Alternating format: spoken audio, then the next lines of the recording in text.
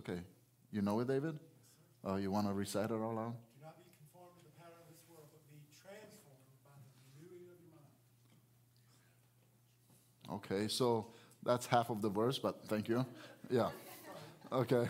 Well, that's good enough. That kind of gives us the story. But what's happening here is that now God will begin to show us how He relates to people who were in the world, and He is taking them out of the world. And this is a lifelong process for all of us who are believers. For we have been polluted by the world. We have problem with the flesh. We have been polluted by the world, and Satan and his kingdom stand as enemies. So because of this reality, we are now looking at this story, which will give us great insights in what's going on.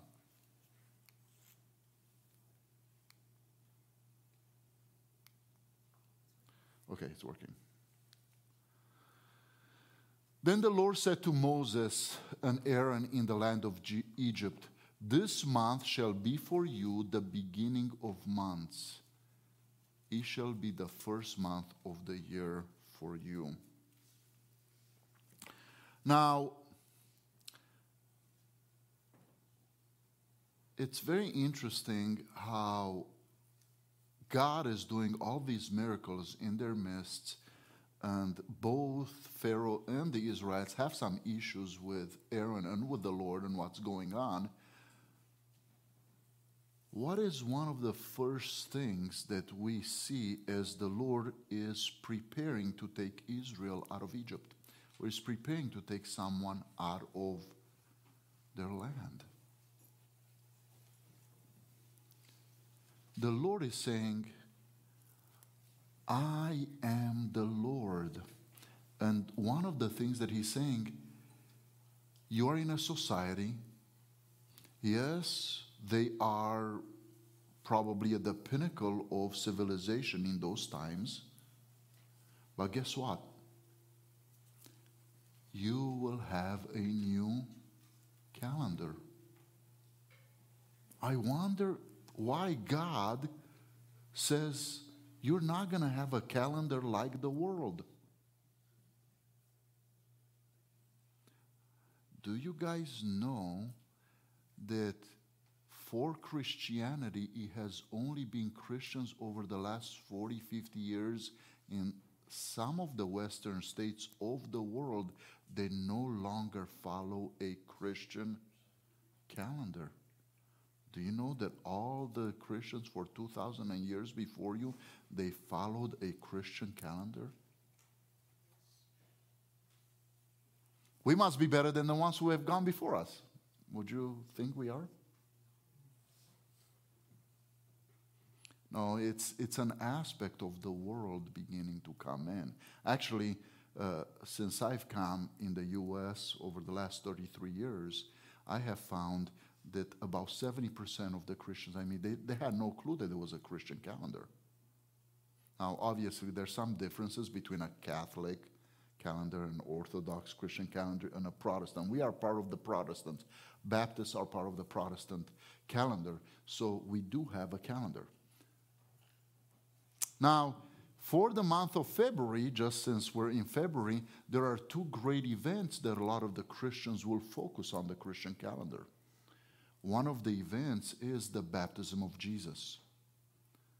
And the other event, which the Catholic Church calls Lent, but it's not really Lent the way the Catholic Church made it to be, or you understand it, because it demarks Jesus going into the wilderness for his 40 days of being tempted and being tried. Now, as part of Jesus' baptism and going to Lent, you know, if you go to many churches in the past, if you're of Lutheran or Presbyterian or Methodist or EV Free or other places, you had what they call Ash Wednesday, right? That they practiced also in the month of February. Why is Ash Wednesday so important? Ash Wednesday is so important because it is a declaration to God to say, you know, I'm coming to church because I fully realize that my heart is wicked and I'm in need of a deliverer. So I want to present myself and come out of that ashes. And as you declare that about your humanity and the condition that you're in, and you in need of a regeneration of God, out of those ashes that we sang, all those songs deal with those aspects, is the priest will usually put with ash a cross on your forehead. You know, and if you're in some places, you'll see people walking around, you're like, what's wrong with those people? You know, and it's actually sometimes even a good place to begin a conversation. But as we see here, the Lord is saying, if you're my people, I will be guiding the times and the seasons for you, not the world, but I will. So he tells them, this is the new year. I know you've been going this year, but that's it. I'm changing it. Whether you like it or not, this is it. Now, do you know when this happened? Because it had happened. It happened again. A few thousand years later. What does BC stand for? Before Christ. And what does AD stand for? Year of our Lord, not after. No, it's year of our Lord. Do you know that the spirit of the Antichrist is trying to eliminate that? We see hints of that. When was it challenged very hard in the history of the world? By the French Revolution. French Revolution came, is supposed to be the seat of democracy. But one of the things they said, we need to deal away with this before Christ and the year of our Lord. When was it spoken about again to be dealt with? And most of you were alive at that time. Most of you. Very recently. When people thought the end of the world was going to come because of the Y2K escapade. The leaders of the world started speaking about, let's do away with the calendar, all those things, and change them again. Interestingly enough, whatever the Father does, the enemy wants to corrupt. And he uses the world. And we see that here as well. The French Revolution, the Y2K. Interestingly enough here, the year for the Jews began in September. Now, because of this, the year for the Jews will begin in March / late March, April. Now you will see why, Christmas is not really Christmas. If we are to parallel the Passover lamb with, who is our Passover lamb? Jesus Christ. And it's by no mistake that people, sick. About 2/3 of the scholars say he was born in April, and about 2/3 of the scholars say late August, September, which is exactly the two periods that are taken in check right here. Now, yes, we put them in December to kind of snuff out and to kill a worldly religion, what we consider as the church the most demonic unworldly festival that happened in Europe at that time. But nonetheless, the Lord is also Lord over our calendar. And if you look at the Christian calendar, it's very Christ-centered because he looks at his birth, he looks at Easter, he looks at his baptism, he looks at his transfiguration and so forth. And every month, people who in the past didn't have a Bible, didn't know how to read, they meditated and they spoke about this with their kids in their homes. You say, well, who cares about them? I'm kind of disconnected from them. I live in the very modern world. We may even have the Bible, but does it really mean that it has impacted our calendar? Interestingly enough, the Lord says, yes, I am the Lord over your calendar, and you shall do this. Tell the congregation of Israel that on the 10th day of this month, every man shall take a lamb according to their father's house, a lamb for a household. Now,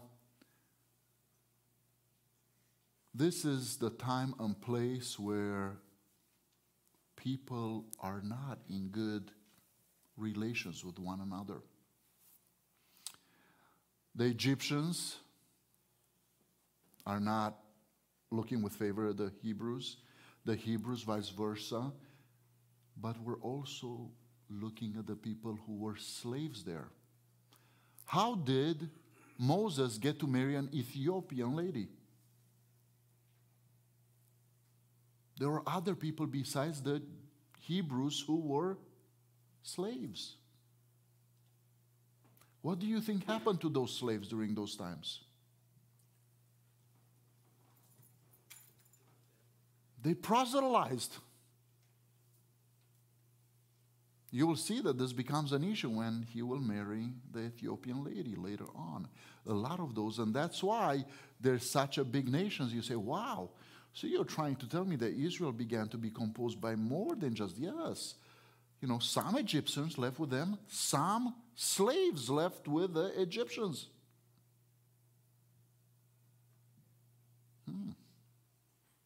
Interestingly enough, the Lord says, but you now, while there's all this division, you have to come together. There's an aspect when God tries to purify you and tries to make you holy that the world will try to do the opposite.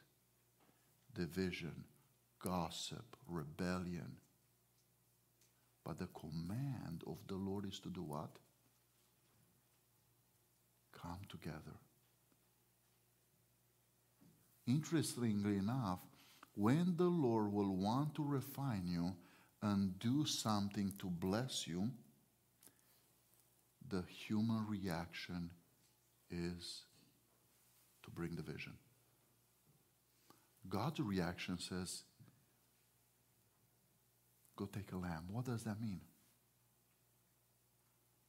Center on Christ. Center on Christ. And then come together under that reality. Look to the Lamb. And this is such a beautiful aspect that when we live in the world, you may be challenged by the things of the world. You may agree with some of the things of the world. You may wrestle with some of them. You call Jesus your Lord and Savior. The beautiful response of what the Lord's saying here, whenever you're challenged this way, look at the slain lamb. Is this a reality that we see very powerful later on? I mean, I don't even have to go that far, but we have to go to the Revelation, to the book of Revelation. And interestingly enough, in the turmoil of judgment coming, what is the picture of our Lord in the heavenly places? A slain lamb. John is crying. The angelic people are upset. They don't know who's going to open the scroll. But the slain lamb shows up.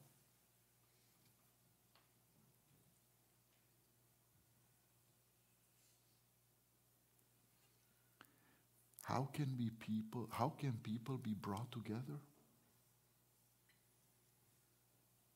By the broken life of Christ and the love that only He can express. As we look in Bible and as I looked at scriptures, knowledge is like bricks. And knowledge is very good because you need bricks to build a holy house and a holy temple within us and here in our midst. But can you just put stones and bricks over each other? Will that hold? So the material that we use is cement sometimes, or mortar, or do you know the image of what God calls that cement? Love and grace is the material that needs to go between those bricks. Now, I'm giving you tidbits of information that are not here, but the Lord has a picture and has a plan. And this is why he discloses this. This is actually a story of love. And it's only the love of Christ that will help you fight against things that are divisive. Nothing else can help you. No power of your human mind, no analytical, nothing else can help you. And this is why the Lord tells them, go take a lamb. No discussions, no need for interpretation, no opinions required. Gives them clear direction about, hey, this is not just individualistic. If the lamb is too big for your household and you can't eat it, this is also for their next door neighbor. Saying, up until now you each had households and you each did it alone. You can't really be part of Christ and in him if that doesn't extend to your neighbor. And there may be people who will say, you know what? We're doing well, but I don't know about the rest of the people in the church, but at least we're doing well. I have news for you. We're only as good as the hurting or most disturbed people in our churches. We're only as good as them. And that pain and that reality needs to be with us as well. So if you look around, there's people who are hurting. There's people who go through challenges. And that's why we fast and we pray for one another. And that's why we intercede to the Lamb. But the covering of the grace of God is more than just you and your family. And that's beautiful to see here, that both individual and familial aspects bring the community of God together here in him. And if the household is too small for a lamb, then he and his nearest neighbor shall take according to the number of persons, according to what each can eat, and shall make your count for the lamb. Now, there's a lot of lambs available. It doesn't say that you will run out of lambs. But the Lord says, don't use more than what is needed. Now, I'm not trying to bring Calvinism into the place. And people say, well, Jesus only died for the elect or redeemed, right? It shows us here that there's an endless supply, but Christ is only truly available for those who come under what reality? Action, obedience, right? People they had knowledge. No, if you were an Egyptian and you said, this is what the Jews are doing, I see how they had light and we had darkness. I see how their livestock survives and ours didn't. How we had lice on us and they didn't. How the flies didn't bother them, but it bothered us. Could they take a lamb and follow suit? Yes, they could. Do you think God honored them as well if they did that? Yes, he did.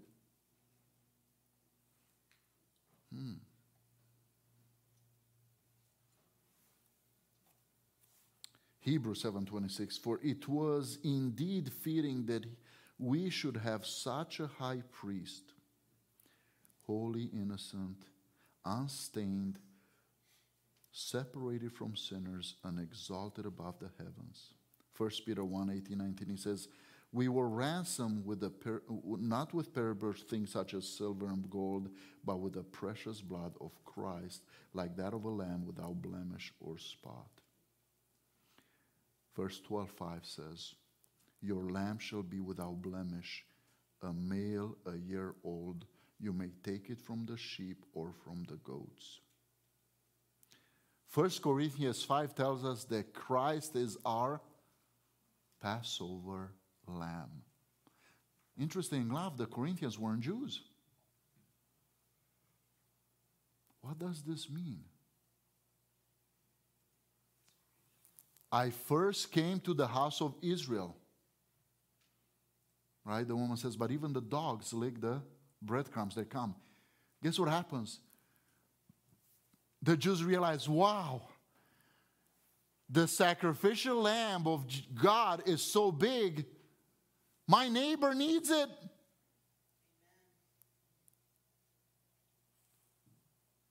They're in Corinth, they're in Ephesians, they're in Ephesus, they're in Rome.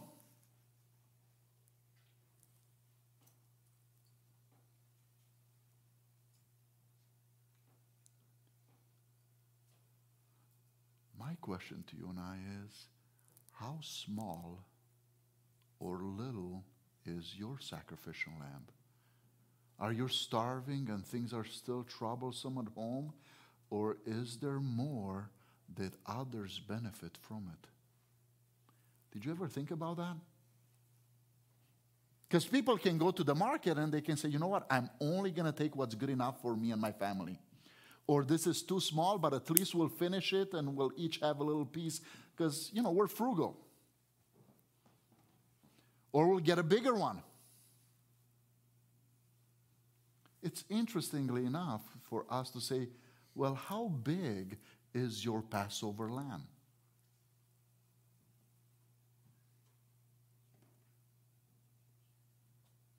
Or does this not relate to our Passover lamb?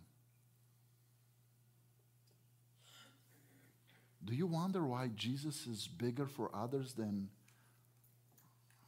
some others? I thought he's the same. Yes, he is the same because he's without sin.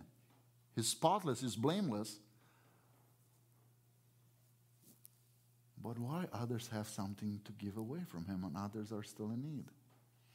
Interesting concept that even in real life was present there for them to understand. For us, it is sin in a different way and measure.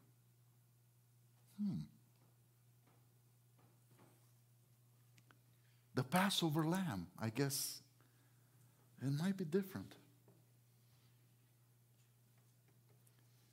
And you shall keep it until the 14th day. Now, why would you take care of a lamb? Do you know that it's much harder to eat your pet than if you don't know that it's your pet?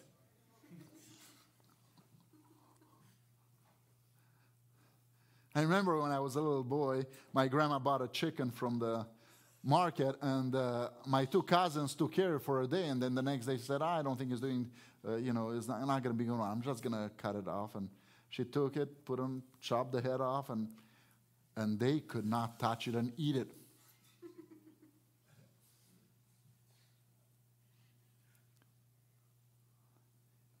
But there's something here that's both to familiarize, but also to give us incredible prophetic word for our Lord. For how many days was our Lord under trial? When did the Pharisees and Sadducees and scribes? 4 days before he was declared innocent by. Interesting enough, but that's the case for us. Is you need this time with Jesus. You need this time with Jesus to truly know him for who he is and make a declaration. You need Jesus to do what? To take away your sin. You need Jesus to do what? To begin to take the things of the world and remove them from your midst. So now I wonder why, if I see that with Jesus, because we're spoiled because we know what Jesus does, I have no doubt that the leaven's going to come up in the story. Because that represents the removal of sin. Interesting enough. The 14th day of this month, the whole assembly, the congregation shall kill their lambs at twilight. Very interesting. Before this Easter comes, you should have a very sobering time, because when we have our Friday night Good Friday service, do you know what that means? That you are at perfect peace, that you are touching the Lamb, and that it's your sin that's killing Jesus. And you need Him. So when you come to church on Good Friday, it is because you're presenting the Passover Lamb. You realize that my sin needs to kill God's Son. I've been around Him. He's perfect. He's spotless. So He can take my place.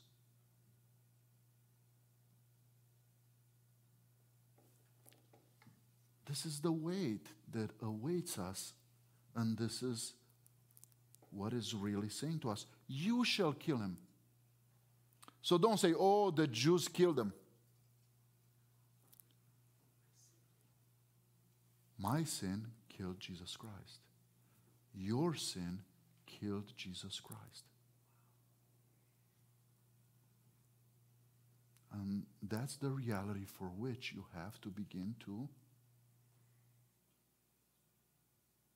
converse and speak and let it change you and move you and begin to be what? The beginning of your life. Many people will say, well, I was born, and they'll give you the date. But for us in Christ, where does our life begin? At the foot of the cross. Interestingly enough, we were born, yet we have new life from the foot of the cross, where I killed my Savior. Doesn't sound too great. Shall kill their lambs at twilight. What is twilight? So if 6 is when the sun set, 3 p.m., look at the detail. What happens at 3 p.m. when Jesus is on the cross? It's unbelievable, the parallels. And I'm not even focusing on that. The great detail of God's sovereignty to present to us the upcoming truth of who He is and His love. This is how important this is.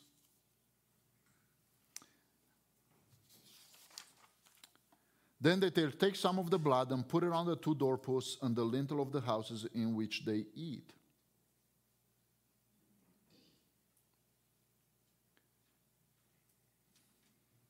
They shall eat the flesh that night, roasted on fire with unleavened bread and bitter herbs. They shall eat it. What happens when you look at a door, the lintel and the 2 doorposts? What happens when you mark them?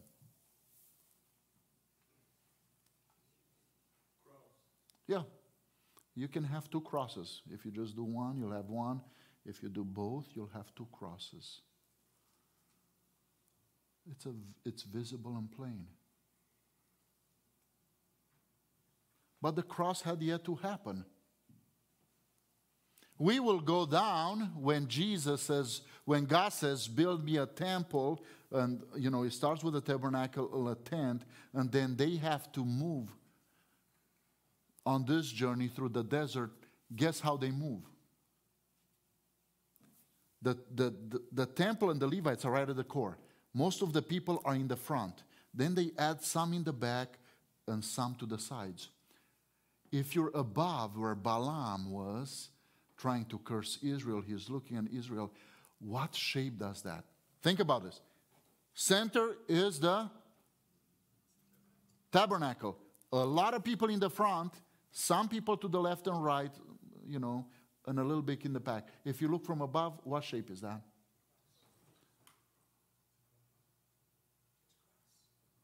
Why are they there?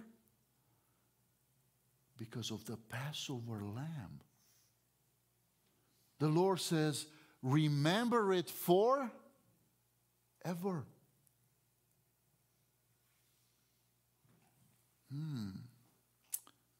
But anyway, unless you eat of my body and drink of my blood, you shall have no part in me. Interestingly enough, it is holy. All of it has to be consumed. If you look at the Jewish bread, it is so interesting. Have you seen the matzah? Yeah. What are two characteristics when you look at a matzah? Striped and holes. Who was striped and pierced? You're laughing. But I think it's such a powerful sign. From back then to Christ, even to now. And look at the blindness of many of them as they take the matzah. It's striped and it's punctured. Unless you eat of my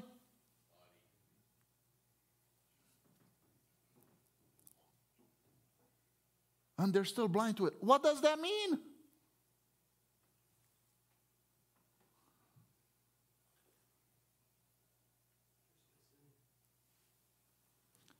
There's no life apart from me, from the calendar, to what you eat, to what preserves you, to who I am. It is all a disclosure of God. Israel was testifying to their cross on their doorposts, were walking with the cross sign. And they rejected the cross of Jesus Christ. They're eating the striped bread with the punctured holes.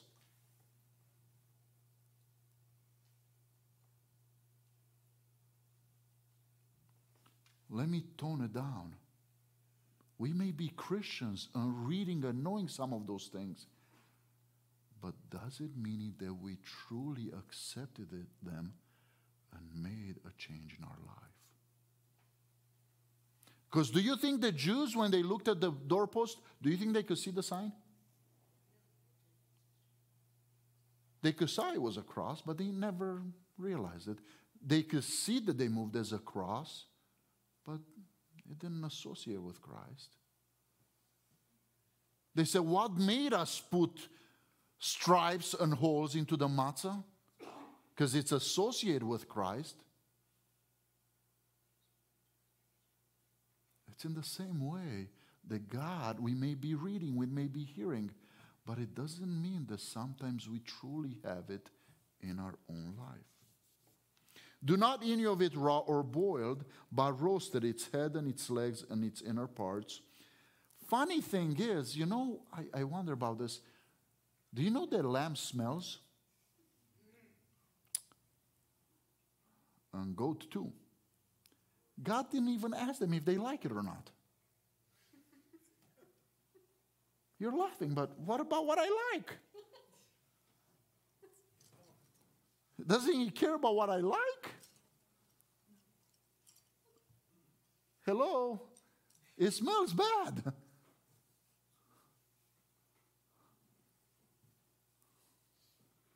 And then to eat the legs, they're tough meat with tender inner parts. Have you had lungs before?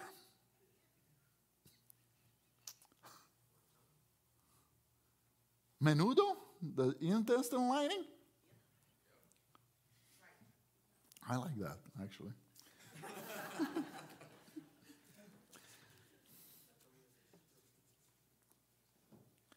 None of it shall remain till the morning. Why at night? You are in the dark, and your darkness will be transformed into light. And who's making the darkness light? Jesus. I mean, literally, you know, I passed so much, I could have preached for a year up till now at all the symbolism that it's in there, the weight of this passage to you and I. just taking every one and beginning to move with it. And you shall let none of it remain till the morning. Everything that remains you shall burn. In this matter you shall eat it with your bell fastened, your sandals on your feet, and your staff in your hand. That means you can only use one hand to eat. Well, how do you use the fork and the knife with one hand? And you shall eat it in haste. It is the Lord's Passover. What is it doing? First, you are what does it tell us? People who come out of the world, they no longer are tied into their possessions because they are travelers in this world. So it is to those people that the Holy Spirit speaks to us through 1 Peter. Who says, you are aliens, sojourners. People put those sticks as not of this world, right? It's to set the mentality for us.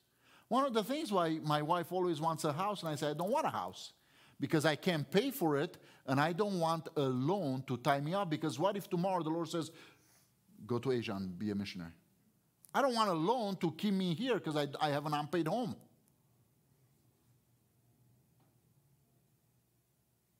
I don't want that because I'm not Lord, and it's not my liking and my options that rule this life or guide me through this life.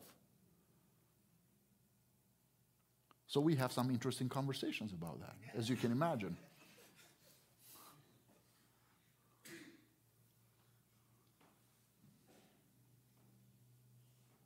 We are a movement of God. And it's not even about that. The Lord says it's not about those things, even though you should do them. It's the Lord's passing. What is He saying? You're doing this because your life is now centered on what I'm doing. And because I'm passing, this is how you respond. And this is the beautiful aspect that I want to challenge you as a Christianese.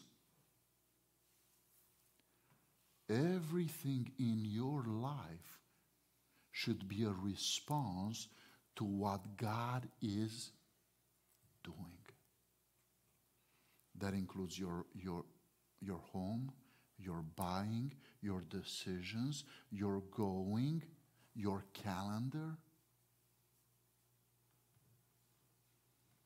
It's that centeredness in Christ. That's why when I came here, you asked me, well, what are you going to do if you come here? I said, well, there's 4 aspects about a healthy church.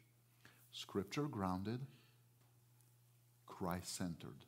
Now, when you get scripture grounded, you don't find as much resistance, because people say, yeah, I guess we have to listen to what God says. The problem is many people don't like it if you try to show them that they're not Christ-centered, because they think they are. And boy, do you know what happens when you tell them you need to be Spirit-filled? Some will say, well, what does that look like? What does that mean? And then you have to say, well, gospel-driven. If those 4 parts are present, you usually find a healthy church. Scripture-grounded, Christ-centered, Spirit-filled, and gospel-driven. But here we see, I'm doing this and you're responding. I'm great we cut to this place, because my question is, what is God doing in our midst? And how are we responding? I hope it's not gossiping.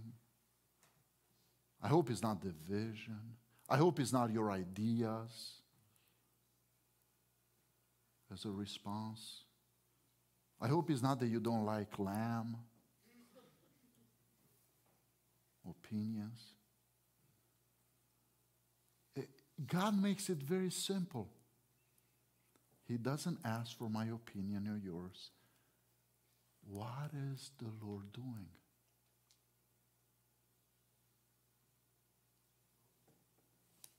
Well, here he is passing. For I will pass through the land of Egypt that night, and I will strike all the firstborn of the land, both man and beast, and all of the gods of Egypt. I will execute judgments. I am the Lord. The blood shall be a sign for you on your houses where you are, and when I see the blood. It doesn't say, well, it's because Mikey and his household deserve it, so I let them live. I let their first son live. It doesn't say that. It says, when I see Jesus in your life, when I see his blood covering you. Let me ask you, do you want to be Christ-centered?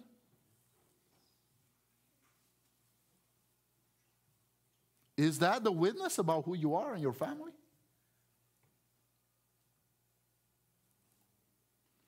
When I see the blood, I will pass over you, and no plague will befall you to destroy you when I strike the land of Egypt. Who strikes the land of Egypt? God does. Later on, he'll say, the destroyer. God is sovereign. Even what the destroyer does, he cannot do it without God's approval.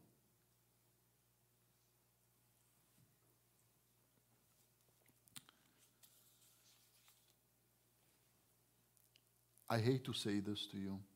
Jesus said, in this life you will have troubles, trials, and tribulations. Now you will see the Passover lamb, which is not being taught in our churches. One of the biggest reasons why Jesus died is so we won't go through the judgment that's to come.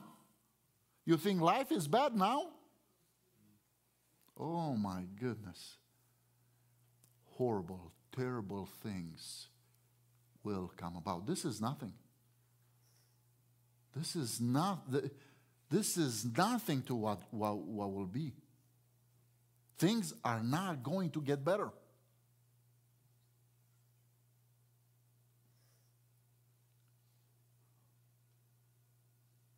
Death ain't terrifying to what's coming. But the blood of the Lamb is beautiful. It shall be a sign. Now you know that the liberals say 4 million people went out of Egypt. The conservatives say 1.5 to 2 million people. Guess how many of those who put their sign on the houses made it to the promised land? 40,000. That's a small number from millions.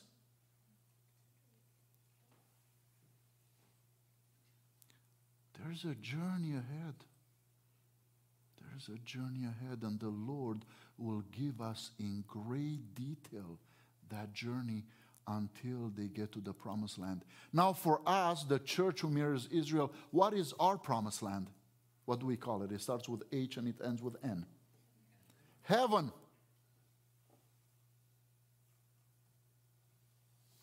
There's a journey ahead. This day shall be for you a memorial, and you shall keep it as a feast to the Lord throughout your generations, as a statute forever. You shall keep it as a feast. That's why I was troubled, because you told me you hadn't had the Lord's Supper for so long in your church. It's a statute forever. 7 days you shall eat unleavened bread, like we talked about this, and on the first day you shall remove leaven out of your houses. For if anyone eats what is leavened from the first day until the seventh day, that person shall be cut off from Israel. Well, if they already have the blood on the post, why can't they eat leaven?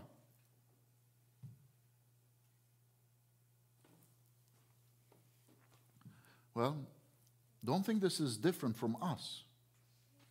Romans 6:1-2 says, what shall we say then? Are we to continue in sin that grace may abound? Right? Grace, that blood is a protective grace. By no means. How can we who died to sin still live in it? This is Romans 6:1-2.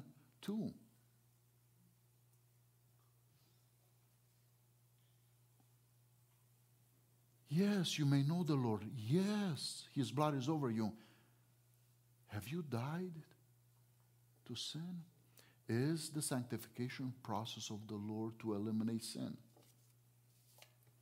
The Lord tells me as a pastor that I have to present Grandview how? Spotless, blameless, and holy before the Lord. But you know what that means? People in the church won't like me.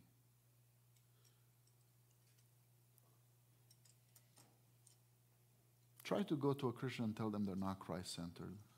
They'll be ready to crucify you. They crucified the Lord.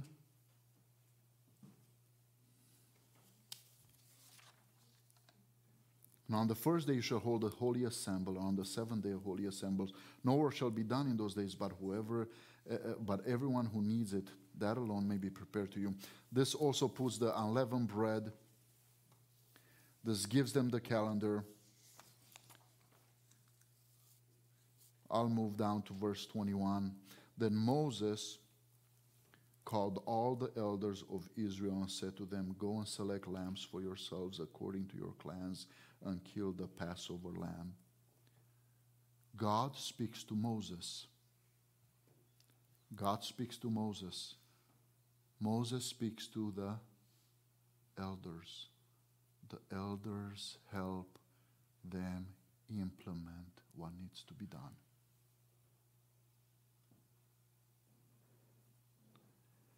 Leadership comes to the prophetic. Oversight within the body of Christ comes through the elders.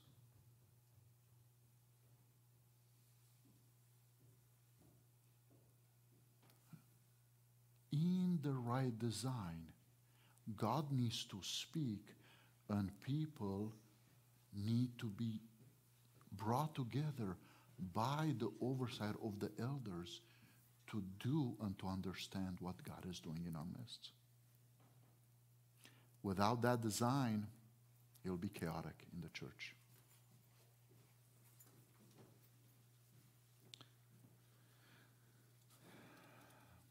"23. For the Lord will pass through to strike the Egyptians, and when he sees the blood on the lintel and on the two doorposts, the Lord will pass over the door. And I will not allow the destroyer to enter your houses to strike you. Again, by blood and not by merit, this happens. By grace, you shall observe this rite as a statute for you and your house, sons forever. And when you come in the land that the Lord will give you, as he promised, you shall keep the service. And when your children say to you, what do you mean by this service? You shall say to them, it is the sacrifice of the Lord's Passover, for he passed over the houses of the people of Israel in Egypt when he struck the Egyptians, but spared our houses. And the people bowed their heads and worshipped. Then the people of Israel went and did so as the Lord had commanded Moses and Aaron. So they did."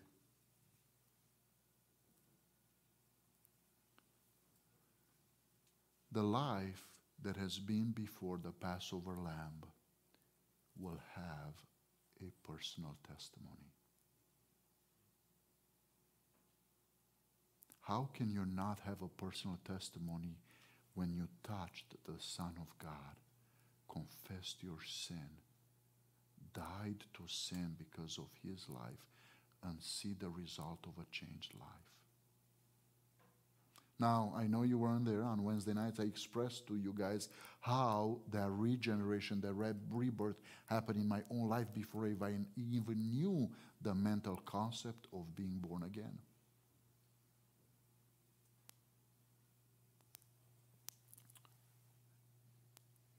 I later found out that you are born again once you're in Christ, after I had experienced it in my own life at 10 years old. That is the power of the sacrificial lamb at work. There's nothing that will no longer pull you away from the cross of Christ. It will be a beautiful thing, not a chore, when the Lord says, if you want to follow me, deny self, pick up your cross and carry me. And you begin to identify not only the problem of self, but what your cross is and what you will have to carry.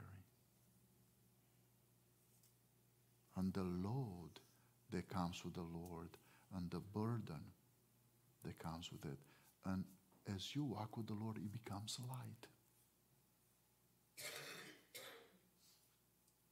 And that is the journey that you and I today are in the wilderness. We're in the world and we're carrying, and our witness is in how we carry that cross. So just on the doorpost, we don't start painting our houses, but you have a witness. Why? Because you're carrying the cross of Christ wherever you go. And the witness of that reality. Why are you like that, Al? Alan, AJ, why are you like that? Alice, why?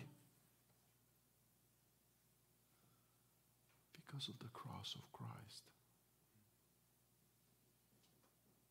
That's where my new life began. That's why I'm this way now. That's why I choose to do this. That's why, because my heart is here. Because I'm focusing here. This is where my heart is. This is where my life is. In the potter's hand.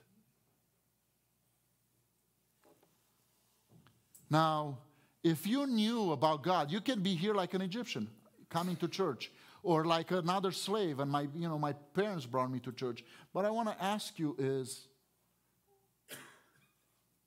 have you selected your lamb? Have you made that touch to say, you know what?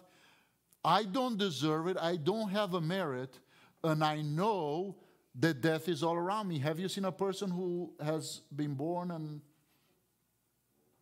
they're going to die one day? That's pretty plain and obvious.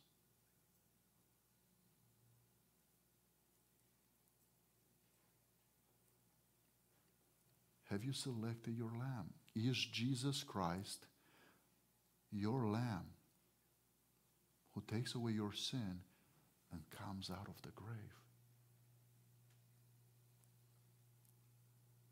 Have you started your journey? Have you made that confession of your journey?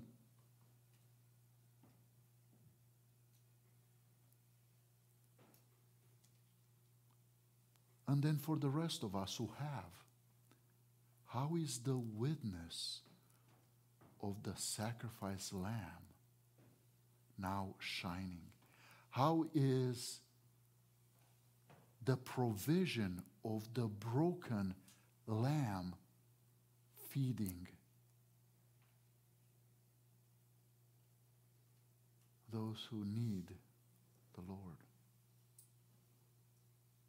Because some of us are more fed than others. Physically, but spiritually, it goes the same way. That's why I encourage you, please attend Sunday school so you can be fed. So you can feed others. Come to fellowship for you to have an opportunity to say to people, this is how big Jesus is for me. I'm coming so I can feed others. Come this Wednesday and feed others as the Lord feeds you. You'll have an open time to share and to speak about this reality. Let's bow our heads and pray. Father, we thank you, Lord, that you are sovereign. That even the destroyer does not do anything outside of your command. That you are Lord and you care about the details of our life. That you renew everything about us, including some of the simplest things that we take for granted. Lord, today we're asking strongly, Lord, what are you doing here? And our answer, Lord, is we're coming. We're coming to the sacrifice lamb. That's what we're doing here. We're gathering, Lord, before you, Jesus, to listen to what you have to do or have to say. In Christ's name I pray. Amen.